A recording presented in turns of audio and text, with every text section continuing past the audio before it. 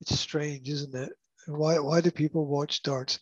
I think that part of this, just the little bit that I know from a personal perspective, a lot of watching a sport is about how the sport is presented.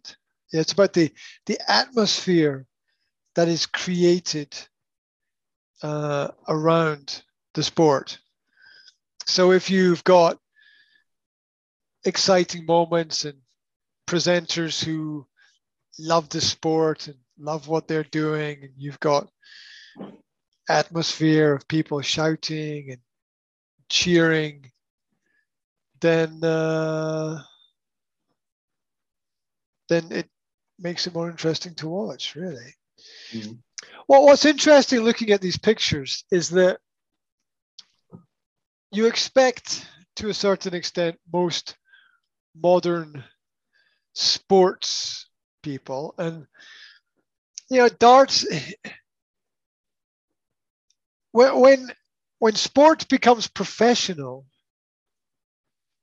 you expect people to be athletes when they perform in the sport, which means you kind of expect the darts players to have lots of muscle and Yeah. and be finely toned in their body, so they've got perfect control over their body in Yes. their mind.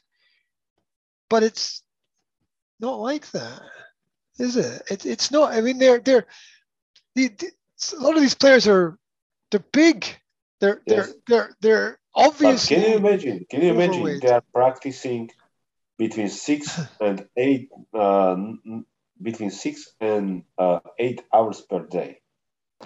Eh, I mean, I couldn't do it. Let's be honest, right? I couldn't, because you, you you've got yourself, and you've got the game, and you've got the darts, and you've got the lights, and you've got the room, and you've got the atmosphere, and you've got the people, and you've got the cameras, and and everyone is watching you.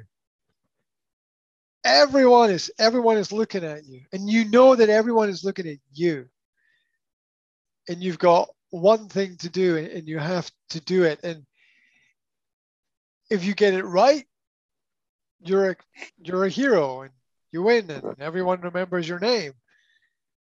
But if you get it wrong, then you don't go anywhere. And it's a very human element to things. It's an incredible amount of pressure, and there's probably, over the last 12 to 18 months, there's a lot of people and a lot of businesses and places in the world that have been put under a lot of pressure. And there's probably something that we can all learn from people who have the ability to use those situations to their advantage. Yeah, because there are people who have that ability to take the problem and turn it into an opportunity, which is not what most people can do. But yeah, how do you have that much self-control? Because it's so easy for the hand to shake. It's so easy to lose control and composure, which is why we have to respect sports at a higher level, because the real aim of sport, apart from having fun, is to achieve excellence in something, to be excellent, Yes. to excel. And you've got to admire people who are able to. I mean, just looking at the pictures I'm looking at a picture of the World Cup of Darts 2021. I'm looking at a picture of the Scottish team, and there's the Scottish, world champion who's got the Mohican, right? And he looks a little bit unfit. He's big and strong, but he looks unfit, right? And his partner, his playing partner, looks extremely unfit. He's just got like a head on shoulders and white skin and a huge belly, like he's obviously way overweight. And the fact that these people have the composure to complete a very difficult task is amazing. You know, there's a line in the Bible that says, "Do not be fooled by the physical form of a person." Do not be fooled. I can't remember the exact words, but it basically translates as, "Do not be fooled by the physical form of a person." It also translates as, exercise is overrated. Meaning that if you only work on the body and not the mind, that you're not going to get very far. But the fact that you can turn almost anything into a competitive sport, which is good, and it doesn't have to be difficult. A few months ago, I was with my kids in the evening, and they said they wanted to play a game. And I sort of looked around. I said, "Okay, you want to do this?" I said, "No." I said, "Do you want to do this?" "No." I said, "Do you want to do this?" I said, "No." I said, "Do you want to do this?" They said, "No." Oh, God. You know, I'm like, you want to play a game, but you don't want to do this. You don't want to do this. You don't want to do this. You don't want to do this. You don't want to do this. And, the typical parent problem. It's like, it's like you give the world to your kids, and the kids are like, yeah, whatever. It's just they're coming at things from a very different perspective. And so I said, okay, let me think. So I started. So solutions to problems. You begin with a solution to a problem by realizing that if you can't find the answer, you might be overthinking. You ever had a problem and you couldn't solve it, and you went to somebody else and they went, "Do that," and they solved it, right? We tend to overthink things that are very close to us and very personal to us and very important to us. So my first thought to myself was, I'm overthinking this. Simplify it. Simplify the problem. So I thought, what's the simplest game that I can play with my kids? So I went to the kitchen and I got a little container. And I went and I got some paper. And I put the container at one end of the room. And I sat with the piece of paper. And I took the piece of paper and I crumpled it up into a ball. And I threw it and tried to get it into the container. And my kids were so excited. They were you've never seen children so excited. But jumping up and down, right? They were like, "I want to do it, I want to do it, I want to do it, let me do it, I want to do it, I want to do it." Right? And all I did was get this little container and get some pieces of paper. And then we had a little competition, crumpling up. And, it's tactile, and sometimes it's fun for children when they get to destroy something. Like, how you give kids a piece of paper and it's like it's for a specific task. You're not supposed to tear it or break it or destroy it, right? So when you give children a piece of paper and you go, "Okay, do this," they're like, "Ah, I get to destroy something. Yay." And it's like, you waste the paper. It's like, do you really waste the paper? If you're using it to make people happy, is it wasted? John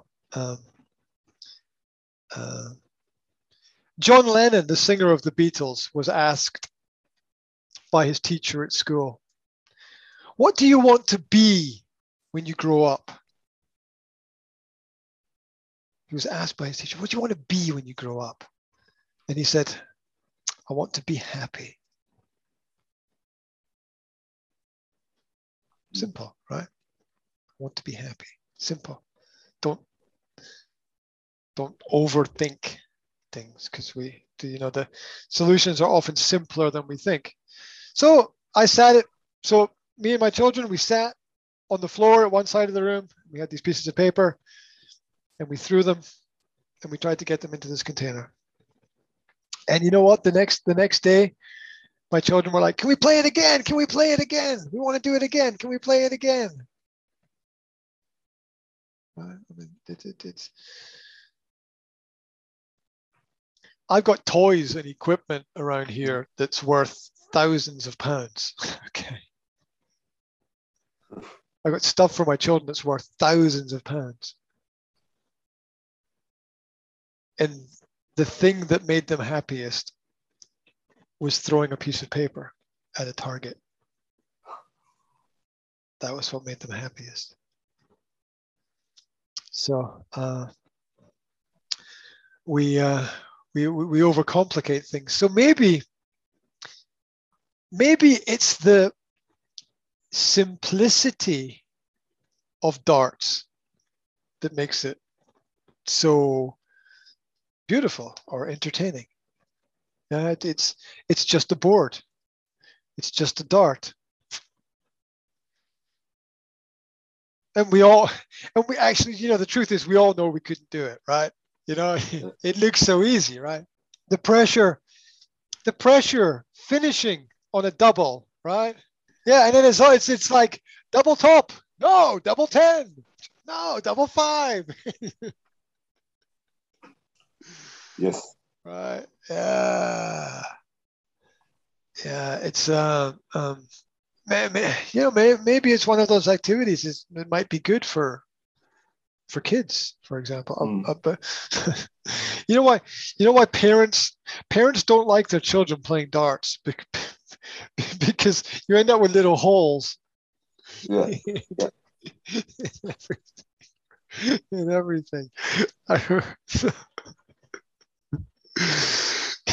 Because I remember when I was a kid, we had a dartboard, and do you know, like, if you have the dartboard was on a special sort of wooden wall, and yeah, it was next to a door, and sometimes the darts would hit the door instead of the board. Yeah. And do you know, if you have wood, sometimes there's little worms that live in the wood and eat the wood. Well, the hole that the dart makes looks exactly the same as those little holes that those little worms make. And I remember we had visitors once, and the visitors said, "Oh, you have a problem with those little worms." It's like, no, we play darts. We play darts, and it's also dangerous if you've got teenagers as kids, right? Because it's fun to throw darts at each other, right? Yeah, I did. Yes, yeah, we did it. Yeah, exactly. It's inevitable. You can't not do it for some reason. You can't not throw darts at each other, even though you know that it is in some way dangerous. It's oh dear. Or I don't know if you ever. Yeah, there a couple of dangerous games I used to play like that when I was a kid, but luckily nobody ever got hurt or injured. But yeah, all those things to look forward to. When your kids grow up, they're going to become teenagers, and they're going to do all those dangerous, stupid things that you did as well. All those joys to look forward to. But yeah, I did. Sometimes the simple can. We can learn things. You can learn something from everything, right? There's a lesson in absolutely everything. Or as Dad says, every day is a school day, right? Yeah. Every day is a school day. It's not about being in school. It's just about opportunities to learn. Every day is a school day. What can you learn from this? What can you learn from that? You learn from all these things happening. around about.